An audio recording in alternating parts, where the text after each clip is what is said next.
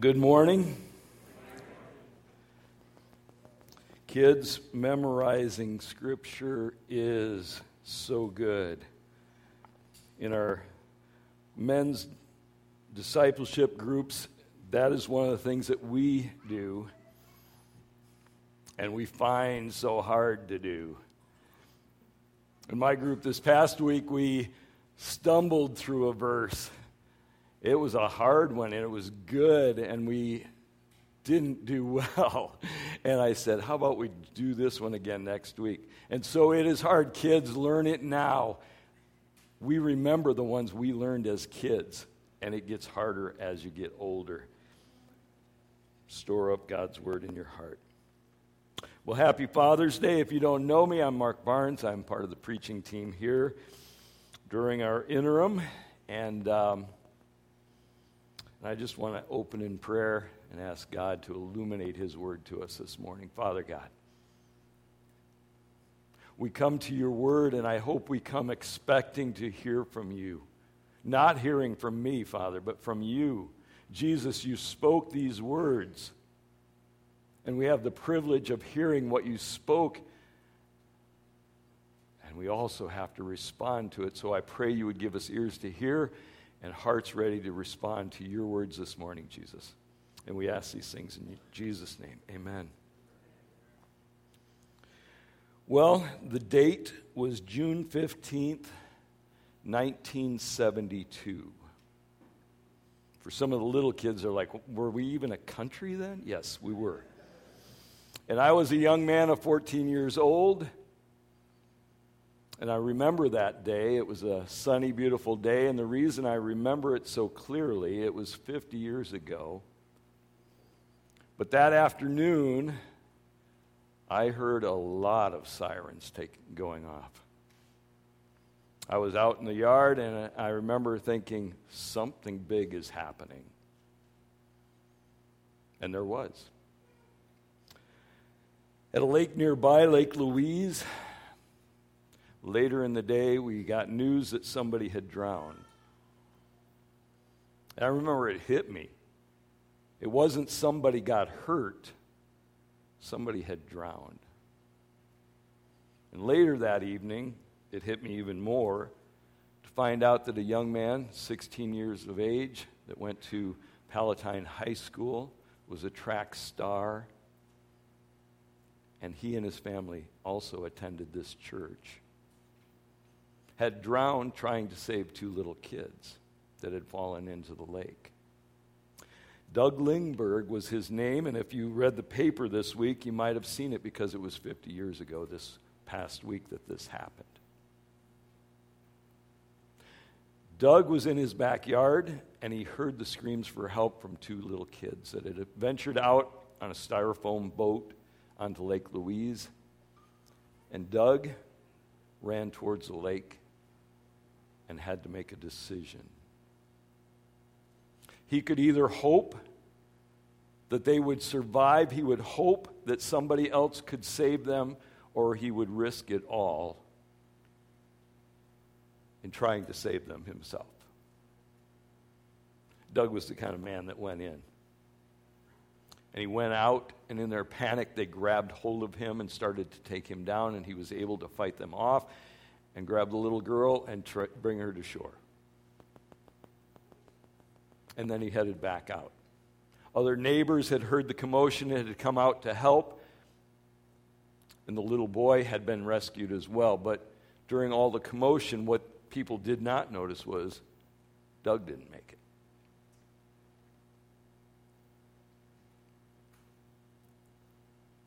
Doug had a choice. He had to make a decision.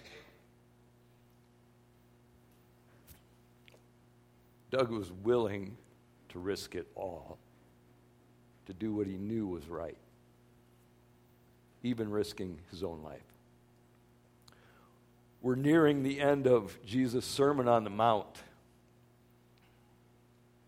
And Jesus is coming to the point here in the next few weeks. He is going to tell those people listening, but he's also going to be speaking to us.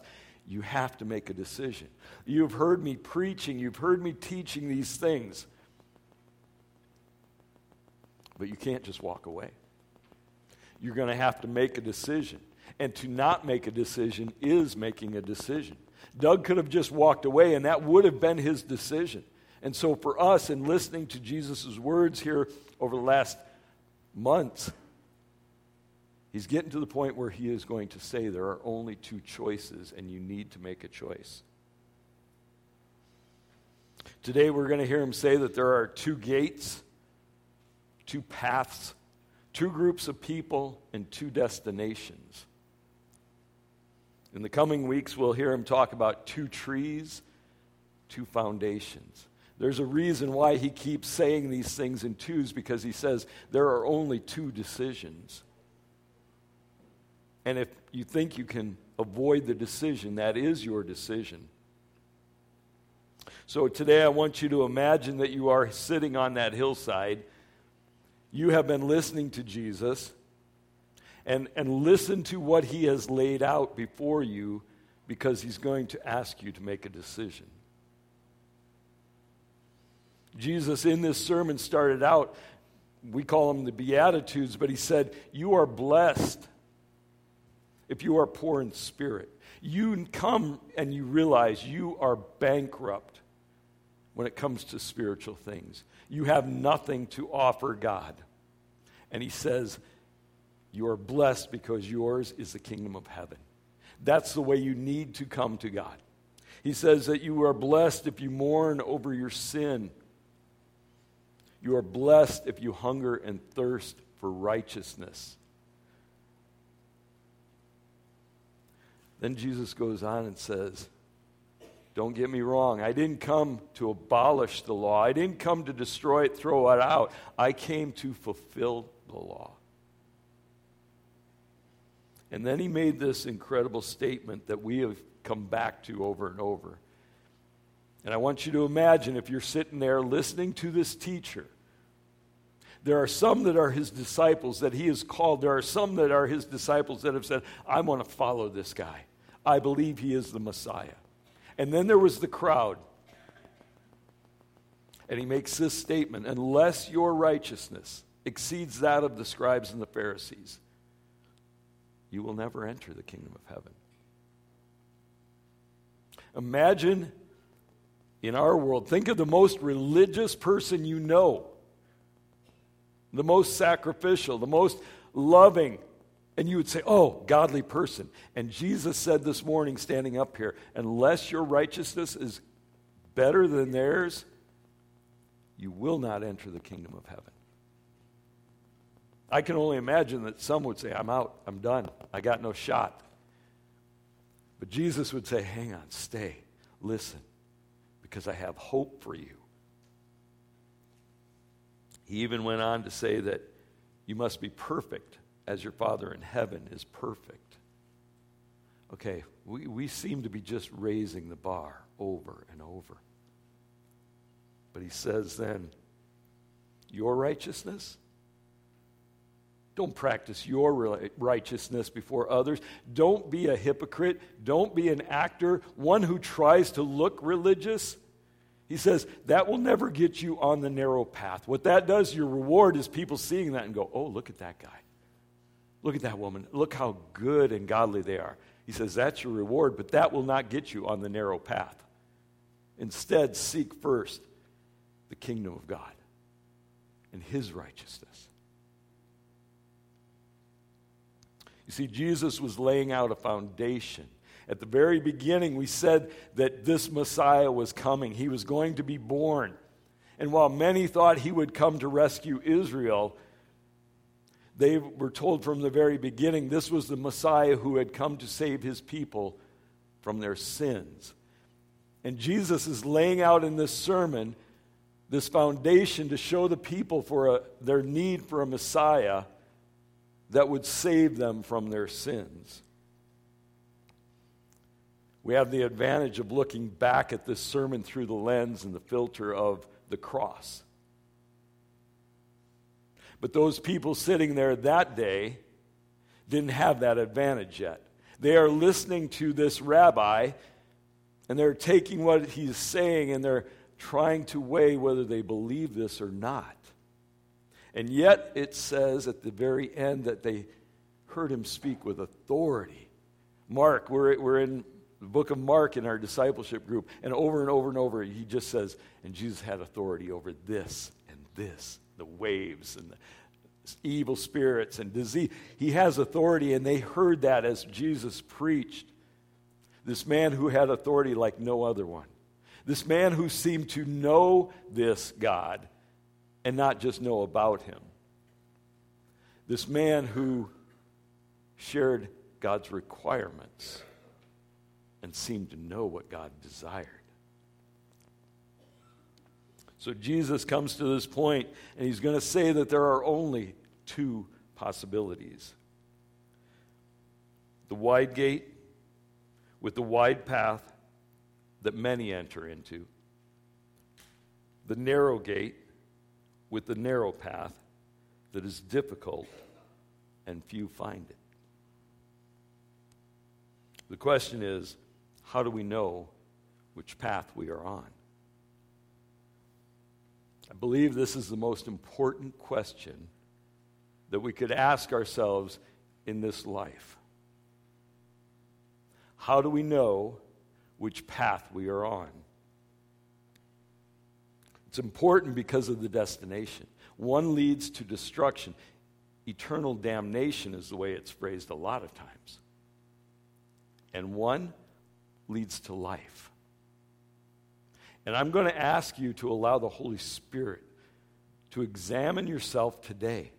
Because I know sometimes we're like, whoa, nope, I don't want to think about that.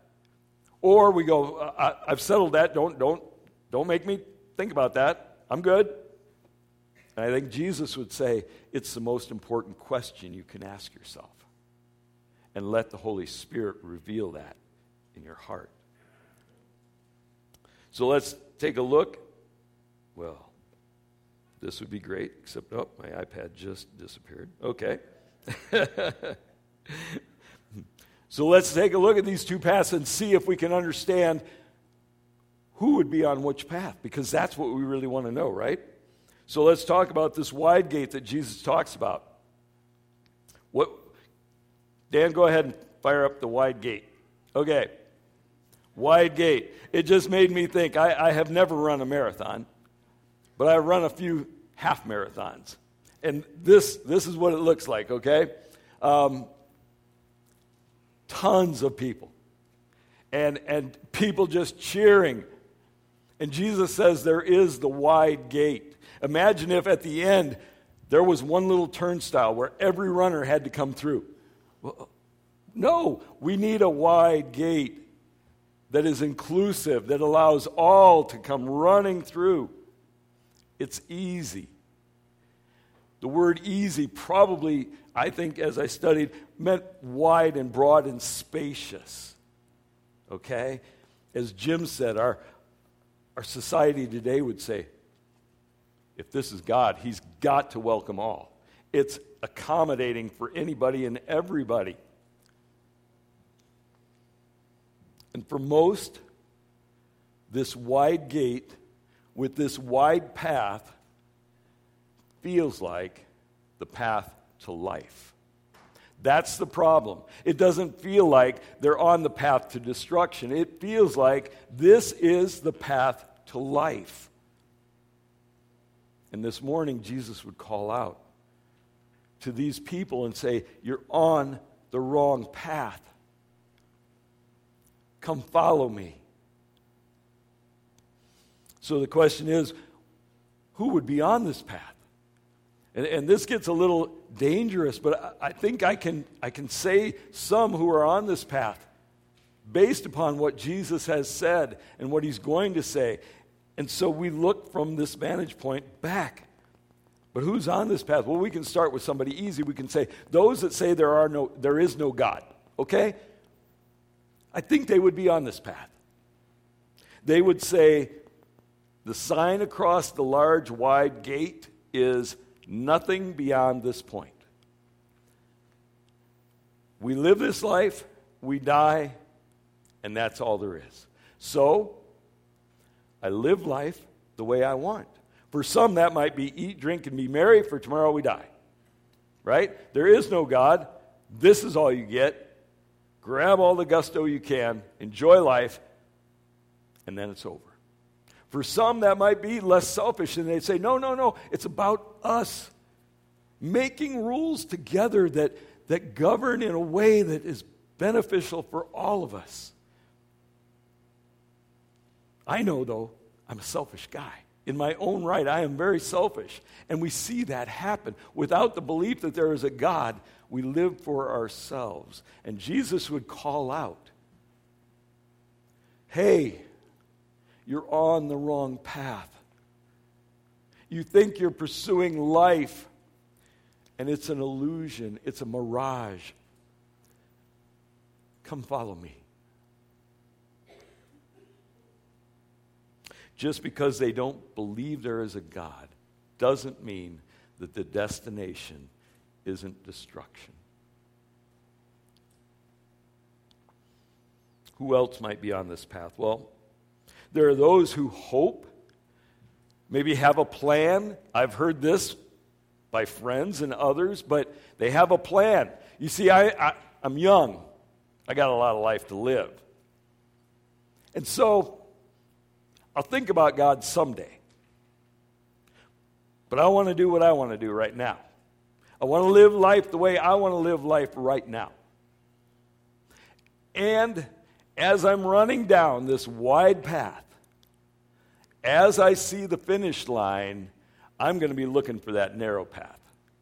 And my hope is, as I approach the end, or at least later in life, I will search for the narrow path. That's when I will get serious with God.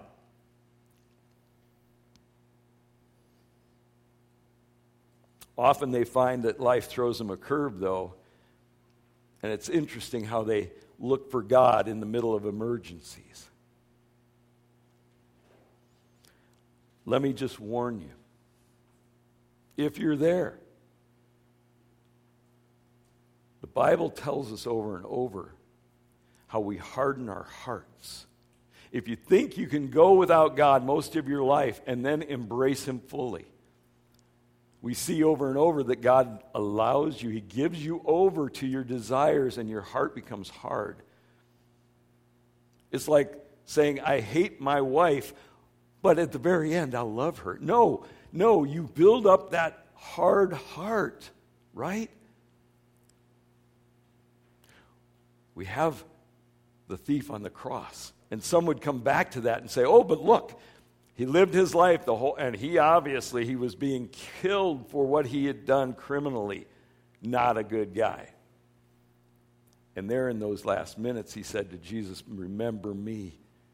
And Jesus said, today you will be with me in paradise. What I love is, he didn't have time to do anything other than go, I know you are the Son of God. Please remember me. And Jesus saw his heart and said, oh, you will be with me. But if you say, God, I don't need you now, I will talk to you later, so often we will harden our hearts. And we will never, in our heart, desire all that God has given us. And I hear Jesus calling out to those of you, those out here who say, I just want to live my life now. And he would say, I'm offering life.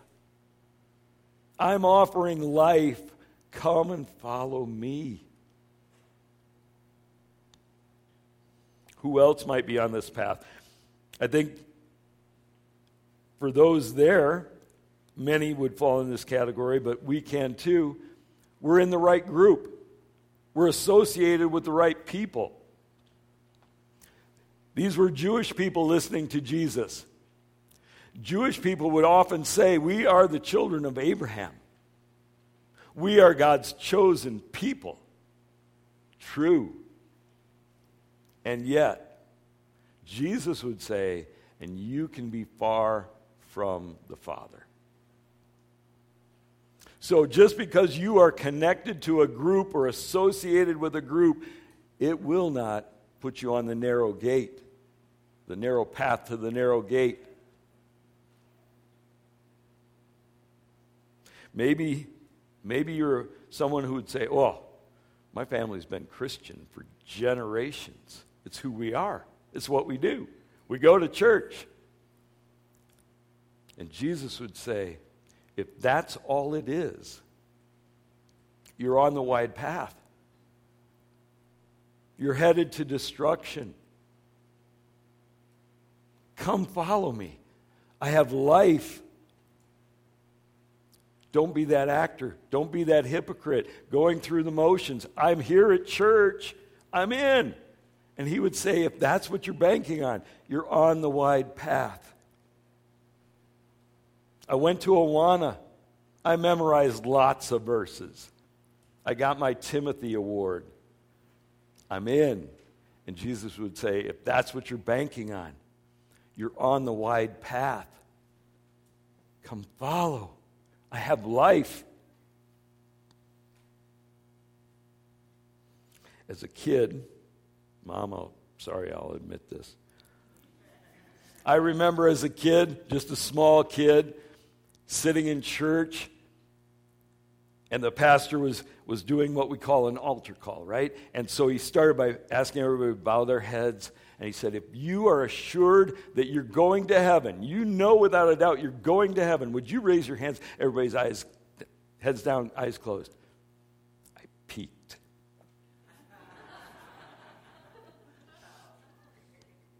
And I looked at my parents who had their hands up, and I went, good. Why? Because I thought, if they're going to heaven, I'm going to heaven. I'm in the family, right? And Jesus would say, Mark, you're on the wide path. You have to enter the narrow gate by yourself. If you haven't noticed, I'm bringing down this wide path where it might be getting closer, and I'm asking the Holy Spirit to reveal stuff in us. Because here's one, I think, people on the wide path, many will say, I'm a Christian. I'm a Christian. And yet they have made God in their own image. What do I mean by that? Well, sure, there's other religions, and we would say, okay, they have their gods, they have made God in their own image, and I would say they're on the wide path, but here's what I think Jesus would say. Be careful you haven't made God in your image. A God that you're comfortable with. I hear this a lot. Well, my God wouldn't do that. Whoa. Like, you're saying God's like that? My God wouldn't be like that. Well, my God would allow that. They take the God of the Bible and they make him into something they are comfortable with. I got to tell you, there's lots of stuff that this Word of God says about my God that is uncomfortable. I think it was Mark Twain said, it's not the things I don't understand about God, it's the things I do understand about God that bother me. And so I go, there's much that I go, oh, but that's who Jesus, that's who the Scriptures declare God to be. And when we decide we are going to shape God into something we are comfortable with, Jesus would say, hey, you're on the wide path. Often we do that because the crowd is cheering, no, that can't be God.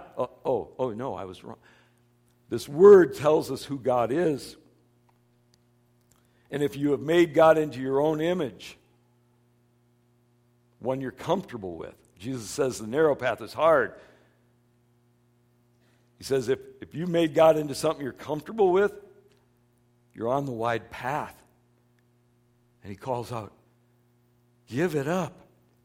Come. Follow me. I have life. The Pharisees made God into their own image. God gave law, and they said, well, okay, I think we default to just tell us the rules. That is religion wrapped up, right? Just tell us the rules. And if I like those rules or I really think this is true, I'll try to do those rules. It's our default. It's in us. Just tell us the rules. And I think that's why Christianity is so hard, because God goes, you will never be good enough.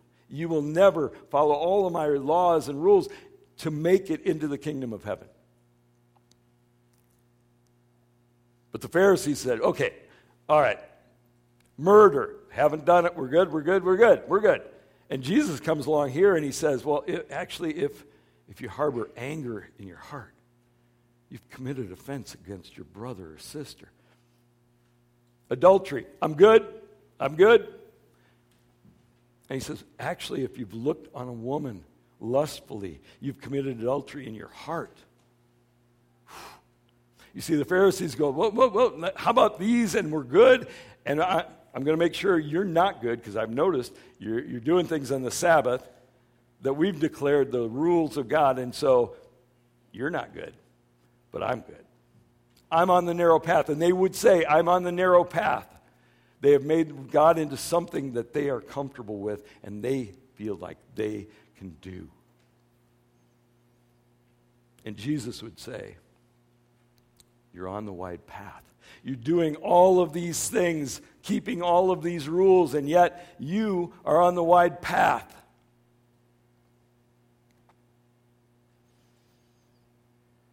This next one's going to get a little touchy, but I believe it, and I think we need to hear it. Maybe you're someone who says, as a 6-year-old, I prayed to receive Jesus in my heart in Sunday school. Everybody's looking at me like, what am I going to say next, right? Let me say this. That's me. And I want you to hear, I would never, ever, ever turn a child away who wants to know more and to follow Jesus and to receive this precious gift. But if that's what we're banking on, saying a prayer that we go, well, all my life I've done this, but I'm in, I've said the prayer to receive Christ, so I'm in, I think Jesus would call out, you're on the wide path. Follow me. So here's what's hard. That's my story. I became a follower of Jesus at age 6 on a Sunday afternoon. We had communion, and when I went home and I remember going, why do we take that little break in the middle of service, and why don't I get some, right? Basically, I'm like, what's that all about? And my parents sat down and told me why we remember what Christ did and my need for a Savior. And they said, do you want that? And I said, yes. Now, as a 6-year-old, did I understand and embrace all that Jesus has called me to? No. But I believe that was the beginning of my journey in following Christ. And here's the hard thing. If somebody said, well, when did you become a believer? My answer would be, I don't know. Wait, I'm up here preaching and you don't have the day and the date written in your Bible somewhere? Here's why I don't know. I believe that as a 6-year-old, my heart, the Holy Spirit, spoke and said, you need this. But I did not know all that meant. I was baptized shortly thereafter. But you know what? I saw the gospel lived out in my home every day. My parents lived that out every day. I was raised predominantly in this church. I came here as an 8-year-old.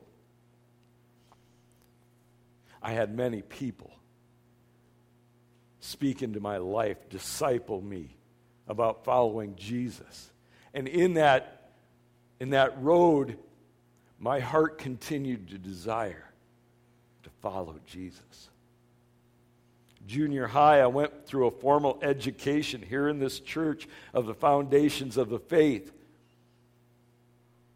That was good. It helped me to understand more of who Jesus is, what he's called us to. In high school, I was blessed with a youth pastor who took a handful of us and said, are you serious about following Jesus?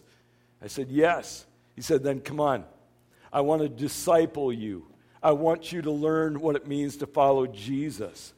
I want you to follow Jesus as a disciple. I want you to follow Jesus who makes disciples. As a high schooler, as a freshman in high school. So when did I truly become a follower of Jesus? I think that began as a 6-year-old. But I think that there was this progression of sanctification, of understanding, where I said, I'm in, I'm all in. I want to follow you, Jesus. But if you say, I prayed, or you say, my child prayed, so they're good, and you leave it there. In love, I think Jesus would say, you're on the wrong path. They're on the wrong path. Love them, but don't just pretend that they're on the right path. Pastor Francis Chan talked about his teenage daughter who was far from Christ. And these are the hard questions.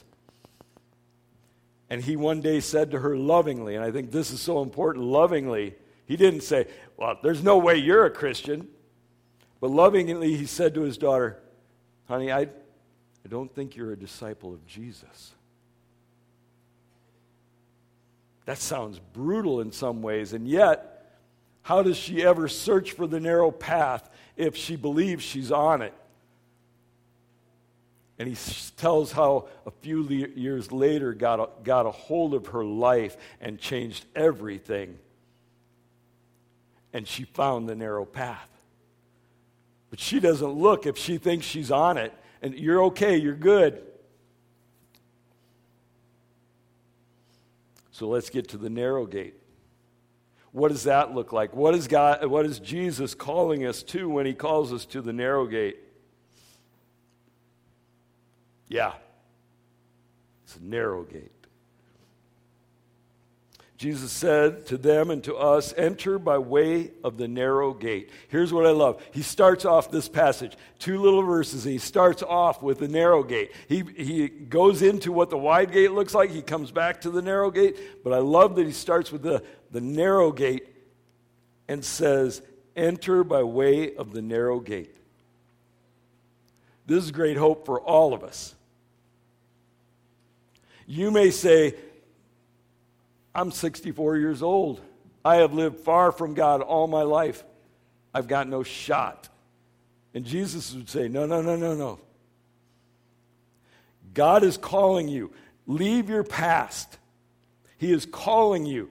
Come, follow me. Enter through the narrow gate. It's hope for all of us. It's the hope that the thief on the cross had, that he was called to enter the narrow gate, and he could. I've heard several stories of people that said, God could never love me. You don't know what I've done. You don't know how I've lived. I have lived my life independently. I have lived my life as if there were no God. I have done what I wanted to. I will never make it up, because maybe you see the narrow path as you do more good than bad. Or it's a bell-shaped curve, right? As long as I'm not too bad, I'm okay. And you go, and Jesus says, I don't care who you are. In fact, I love the Bible tells us it's filled with people that should never have been allowed to enter into the kingdom of heaven. And yet Jesus goes, no. This God loves you and is providing a way for you to enter into the narrow gate. So I love that he starts right off and goes, I don't care who you are. I don't care what you've done. I'm offering you passage into the kingdom of heaven. Come and follow me. But he says you have to come by yourself. It's not associated with anybody else. It's not because you've been at a church, you've been an elder. It's none of those things. You have to come alone with nothing. It's not your stuff. Jesus in his sermon said, don't store up treasures here on earth. Instead, do it in heaven. You've got to let all of that go, because who you were here on earth means nothing as you come through the narrow gate. Here's what I think he's calling us to. Luke in his gospel talks about a very similar story, and Jesus is teaching. It's not the Sermon on the Mount, but he uses this example. He says, strive to enter through the narrow door. Same thing, okay? He's given a picture. And this word strive, it means in the Greek, intense effort, agonize. Paul uses this word as an athlete who agonizes to win. He wants to win the prize. And so he agonizes. He works so hard. He uses the same word when he says fight the good fight of faith, meaning endeavor with strenuous zeal. You will never accidentally stumble through the narrow gate. Jesus is saying, strive. Come on. Why? It's difficult. And it's not like, oh, you'll never make it. I know a few Marines who go through boot camp and like, and they look at somebody like me and like, nope, you'd never make it. Jesus isn't looking at you and going, the path's hard. Nope, you won't make it. No, he's saying, come on, the path is hard. Why? Because in his Beatitudes, he says, blessed if you pursue righteousness, because you will be persecuted for that. The crowd is going this way and going, what are you doing? Knucklehead, idiot, whatever. We're right? That's our society right now. Are you serious? You're going to follow this ancient God in this ancient book. It's so outdated. He says the path is hard. Now, I say all of that, and I'm just guessing some in your head are going, hang on. You're walking very close to a line of salvation by works or legalism, like, oh, you got to do these things. Here's what I think we've done. We have gotten so afraid of works and legalism that we swing the other way and we go, well, you can follow Jesus, but you don't really have to follow Jesus. And Jesus would say, if that's what you're doing, you're on the wide path. To follow me, you have to follow me. Paul wrote this in Ephesians 2:8-9. For by grace you have been saved through faith. Amen? Okay. And this is not your own doing. It's the gift of God, not a result of works, so that no one may boast. Jesus has just laid out in his sermon that your righteousness will never get you into the kingdom of God. You will not make it. And yet, we are called to follow him, to obey. He says, go and make disciples, teaching them all that I've taught you? No, teaching them to obey all that I've taught you.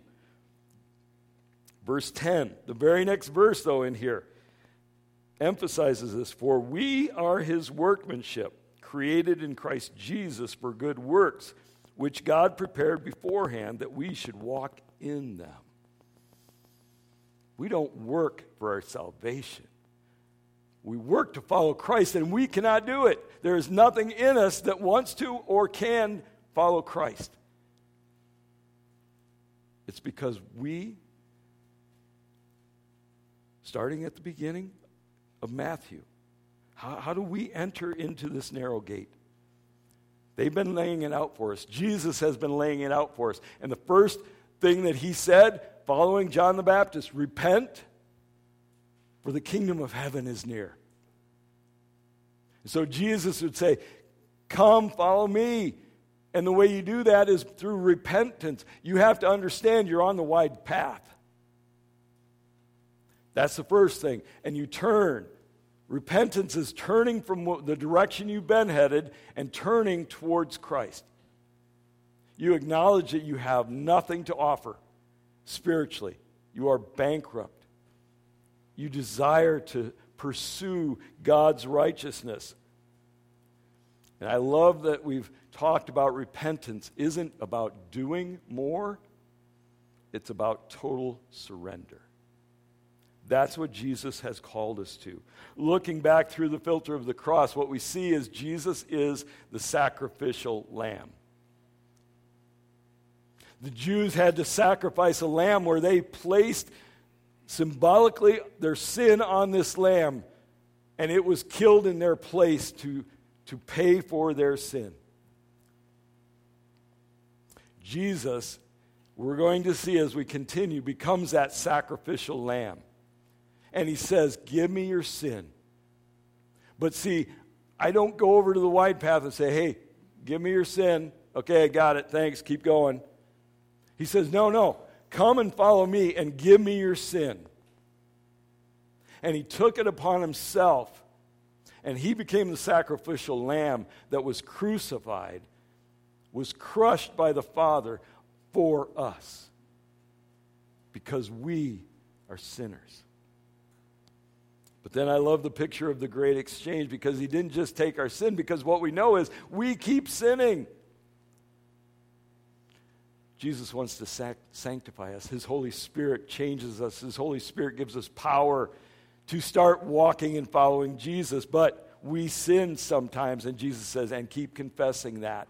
And I keep taking it. But here's the thing. You can stand before the holy God, the Heavenly Father, not because you're right, but because I am taking my righteousness off after I've taken your sin, and I am putting my righteousness on you.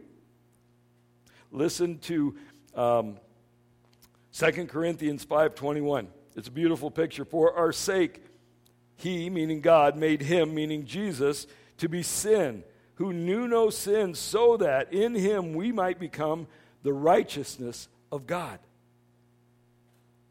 Jesus says, if you follow me, you make me not only your Savior, but your Lord, your Master.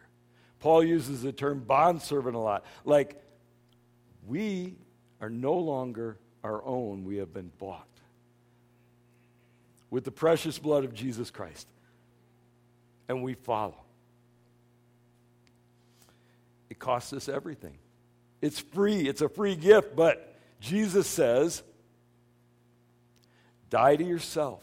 Pick up your cross and follow me. Listen, Matthew 16. We'll get there eventually. Matthew 16, 24 and 25. Jesus said this, if anyone would come after me, let him deny himself and take up his cross and follow me.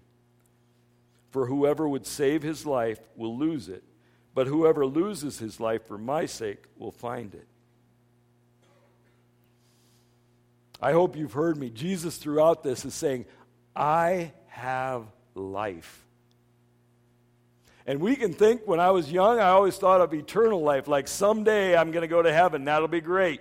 And maybe some of you have thought, I've punched my ticket, I'm going to heaven, I'm okay, but life is really hard right now. And Jesus would say, I'm offering life. And for a Jewish person, eternal life meant all of life, now all the way through eternity.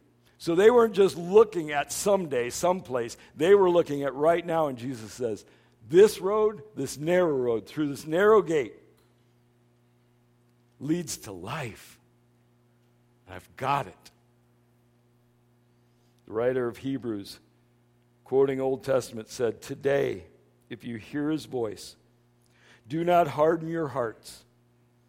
If you're hearing this and the Holy Spirit is speaking to you this morning, and say, hey, are you sure you're on the narrow path? Are we sure we're not on the wide path? I don't care if you're a member here, if you're an elder here, or what. If the Holy Spirit is speaking to you, respond today. Jesus is saying you've got to make a decision. And no decision is a decision. Choose life. Follow me. Receive my offering, my sacrifice for you.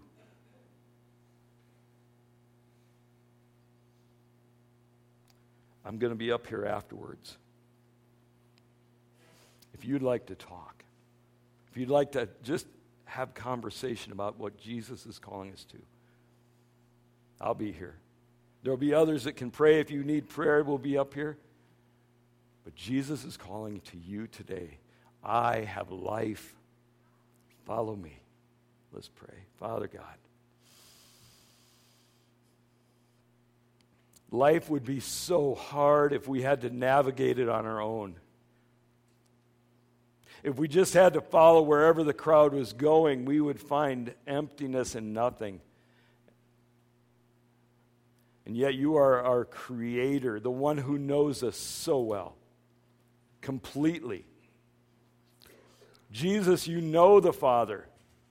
You've said you and he are one, and you desire for us to be one as well. And you showed us the narrow path.